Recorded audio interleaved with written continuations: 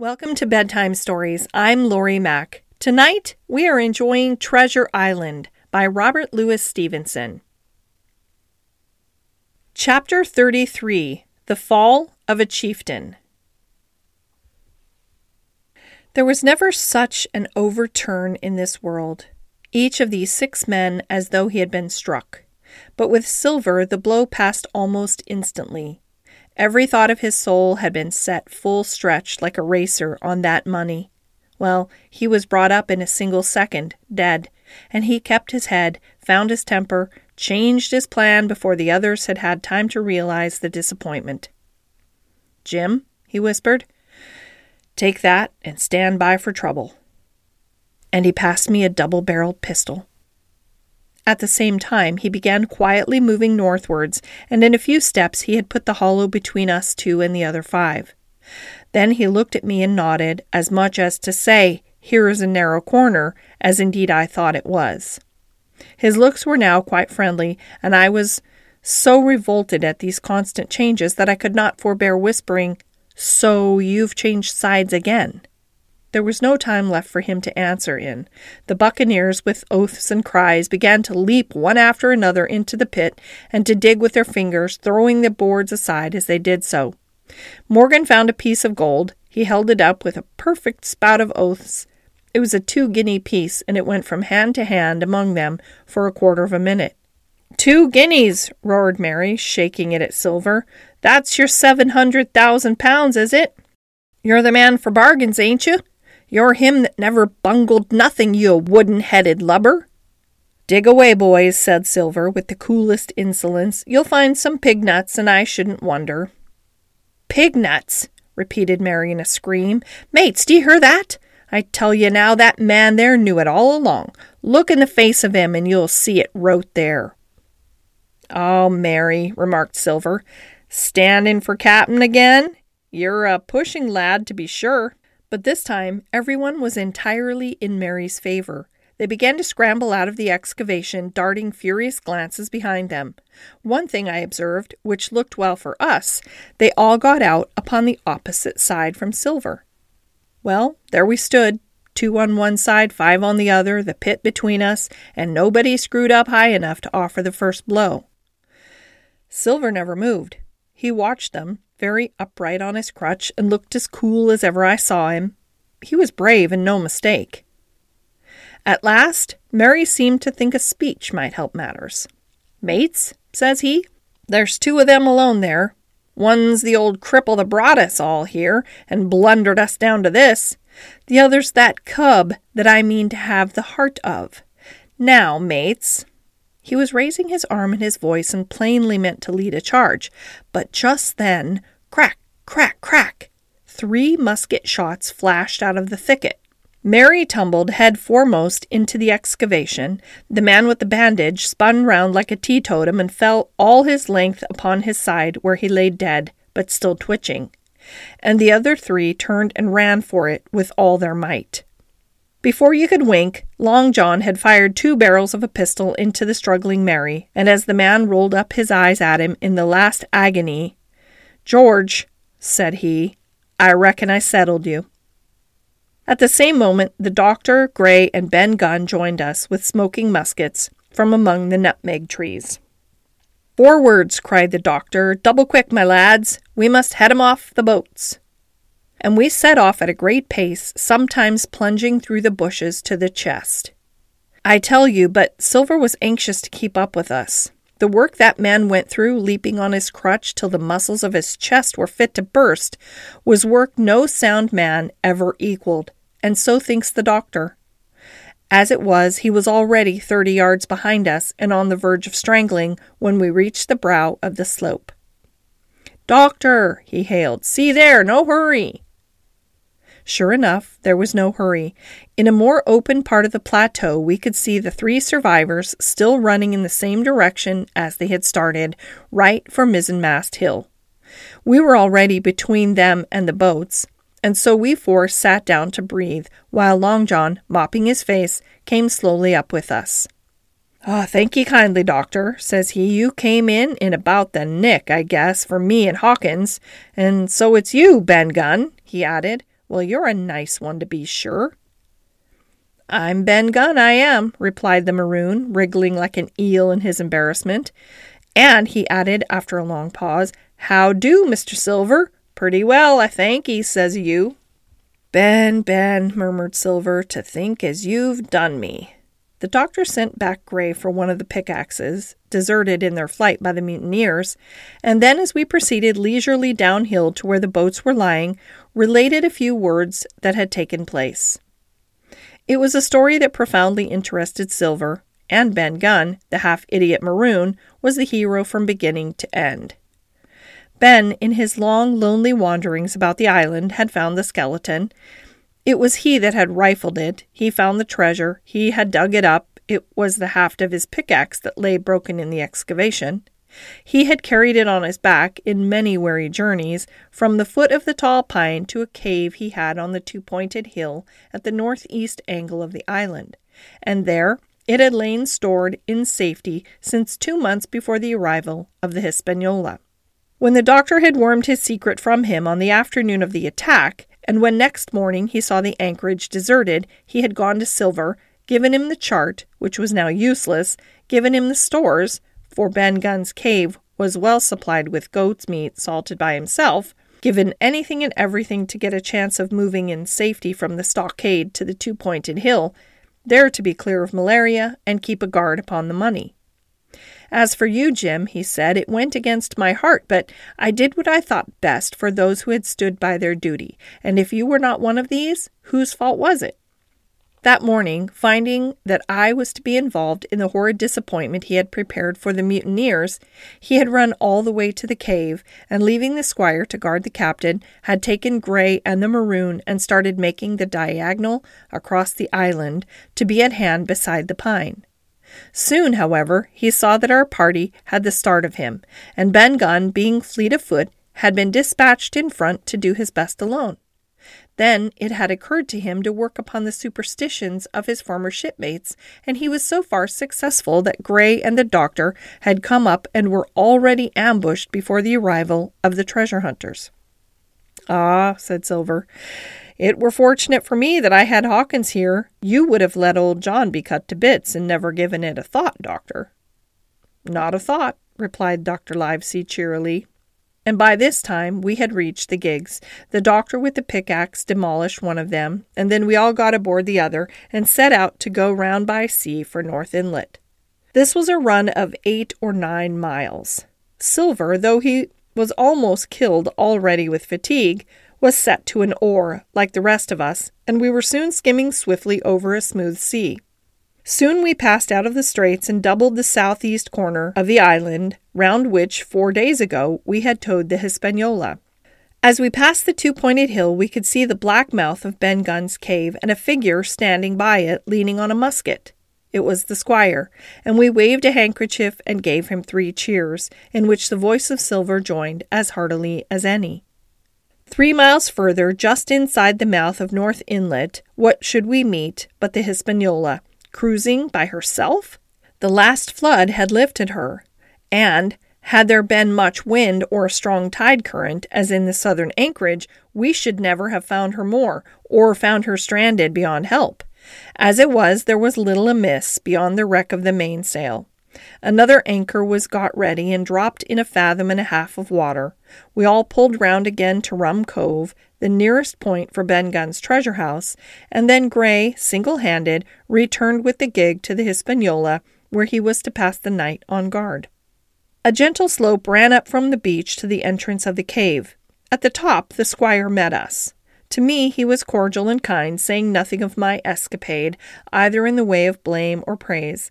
At Silver's polite salute he somewhat flushed. "John Silver," he said, "you're a prodigious villain and impostor, a monstrous impostor, sir. I am told I am not to prosecute you. Well, then, I will not. But the dead men, sir, hang about your neck like millstones." "Thank you kindly, sir," replied Long John, again saluting. "I dare you to thank me," cried the squire. "It is a gross dereliction of my duty. Stand back." And thereupon we all entered the cave. It was a large, airy place with a little spring and a pool of clear water overhung with ferns. The floor was sand. Before a big fire lay Captain Smollett, and in a far corner, only duskily flickered over by the blaze, I beheld great heaps of coin and quadrilaterals built of bars of gold. That was Flint's treasure that we had come so far to seek, and that had cost already the lives of 17 men from the Hispaniola. How many it had cost in the amassing, what blood and sorrow, what good ships scuttled on the deep, what brave men walking the plank blindfolded, what shot of cannon, what shame and lies and cruelty, perhaps no man alive could tell. Yet there we were. Yet there were still 3 upon that island, Silver and old Morgan and Ben Gunn, who had each taken his share in these crimes, and each had hoped in vain to share in the reward. "Come in, Jim," said the captain. "You're a good boy in your line, Jim, but I don't think you and me'll go to sea again. You're too much of the born favorite for me. Is that you, John Silver? What brings you here, man?" "Come back to my duty, sir," returned Silver.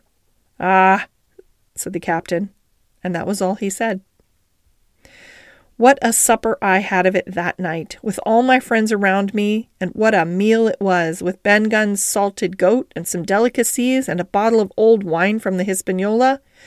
Never, I am sure, were people gayer or happier, and there was Silver, sitting back almost out of the firelight, but eating heartily, prompt to spring forwards when anything was wanted, even joining quietly in our laughter. The same bland, polite, obsequious seaman of the voyage out. Chapter 34. And last. The next morning we fell early to work, for the transportation of this great mass of gold near a mile by land to the beach, and thence 3 miles by boat to the Hispaniola, was a considerable task for so small a number of workmen. The 3 fellows still abroad upon the island did not greatly trouble us. A single sentry on the shoulder of the hill was sufficient to ensure us against any sudden onslaught, and we thought, besides, they had more than enough of fighting. Therefore the work was pushed on briskly. Gray and Ben Gunn came and went with the boat, while the rest, during their absences, piled treasure on the beach.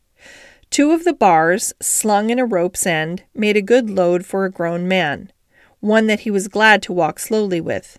For my part, as I was not much use at carrying, I was kept busy all day in the cave packing the minted money into bread bags.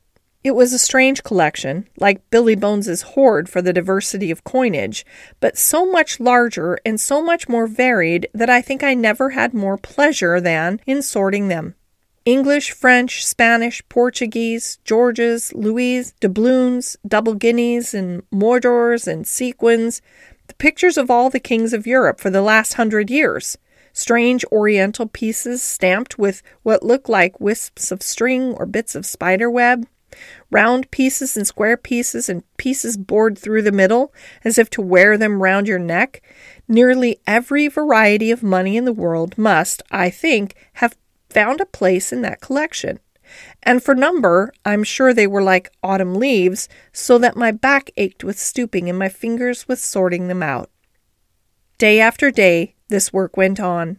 By every evening, a fortune had been stowed aboard, but there was another fortune waiting for the morrow, and all this time we heard nothing of the 3 surviving mutineers.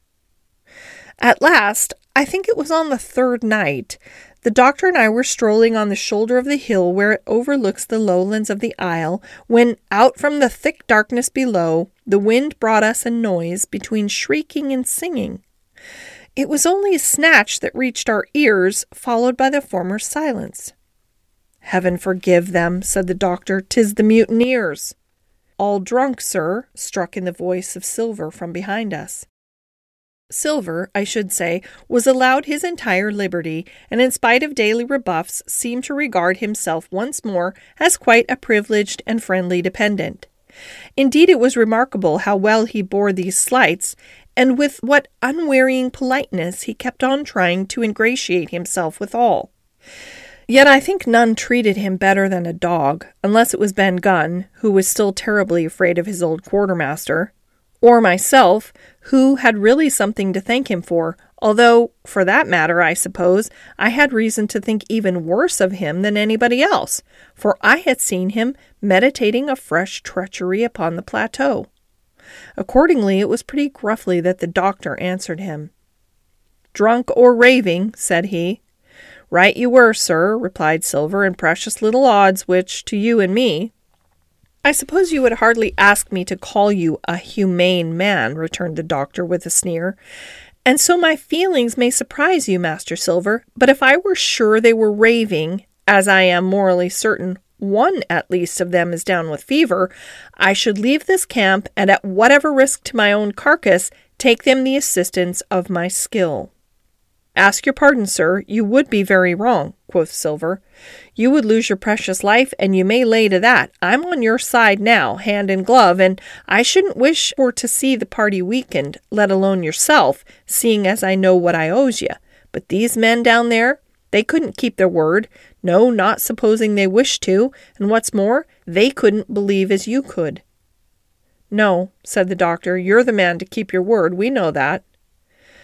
Well, that was about the last news we had of the 3 pirates. Only once we heard a gunshot a great way off, and supposed them to be hunting. A council was held, and it was decided that we must desert them on the island, to the huge glee, I must say, of Ben Gunn, and with the strong approval of Grey. We left a good stock of powder and shot, the bulk of the salt goat, a few medicines, and some other necessaries, tools, clothing, a spare sail, a fathom or 2 of rope, and by the particular desire of the doctor, a handsome present of tobacco.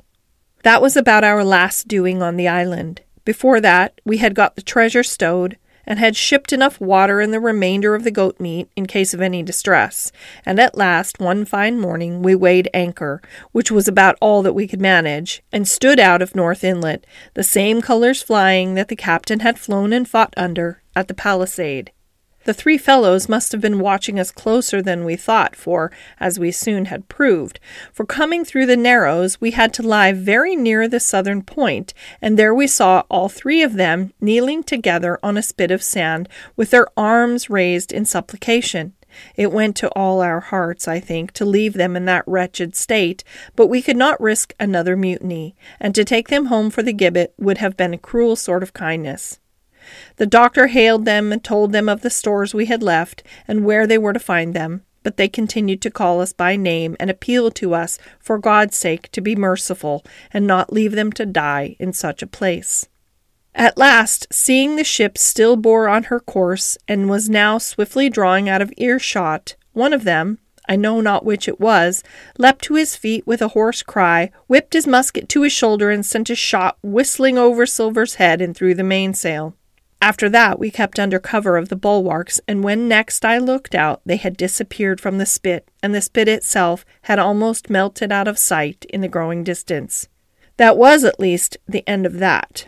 And before noon, to my inexpressible joy, the highest rock of Treasure Island had sunk into the blue round of sea.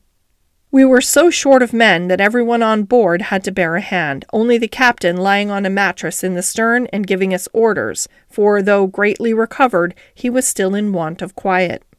We laid our head for the nearest port in Spanish America, for we could not risk the voyage home without fresh hands, and as it was, what with baffling winds and a couple of fresh gales, we were all worn out before we reached it. It was just at sundown when we cast anchor in a most beautiful landlocked gulf and were immediately surrounded by shore boats full of Negroes and Mexican Indians and half-bloods selling fruits and vegetables and offering to dive for bits of money.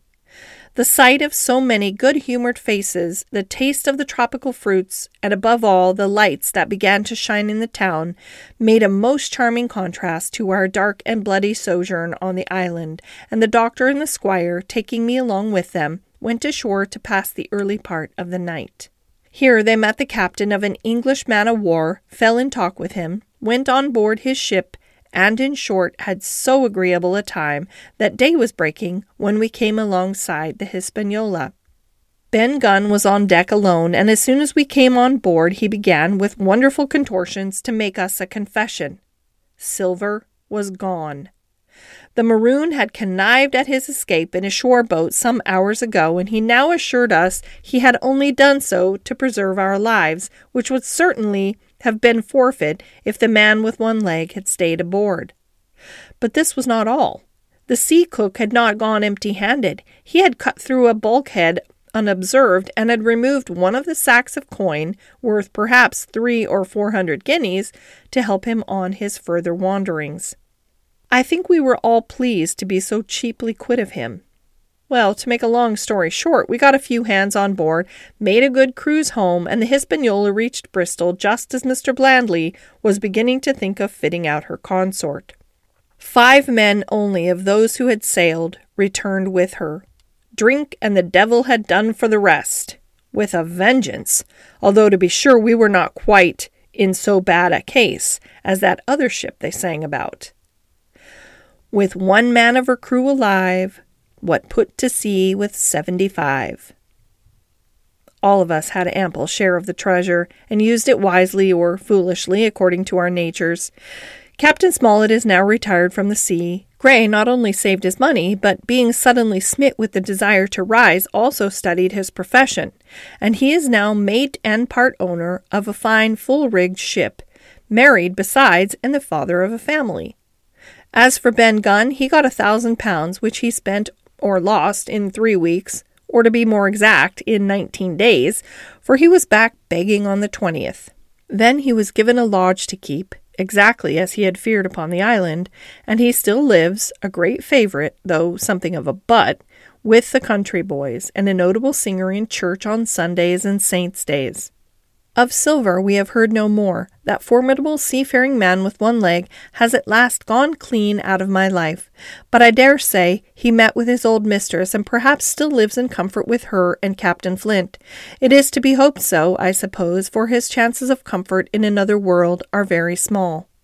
The bar, silver, and the arms still lie, for all that I know, where Flint buried them, and certainly they shall lie there for me.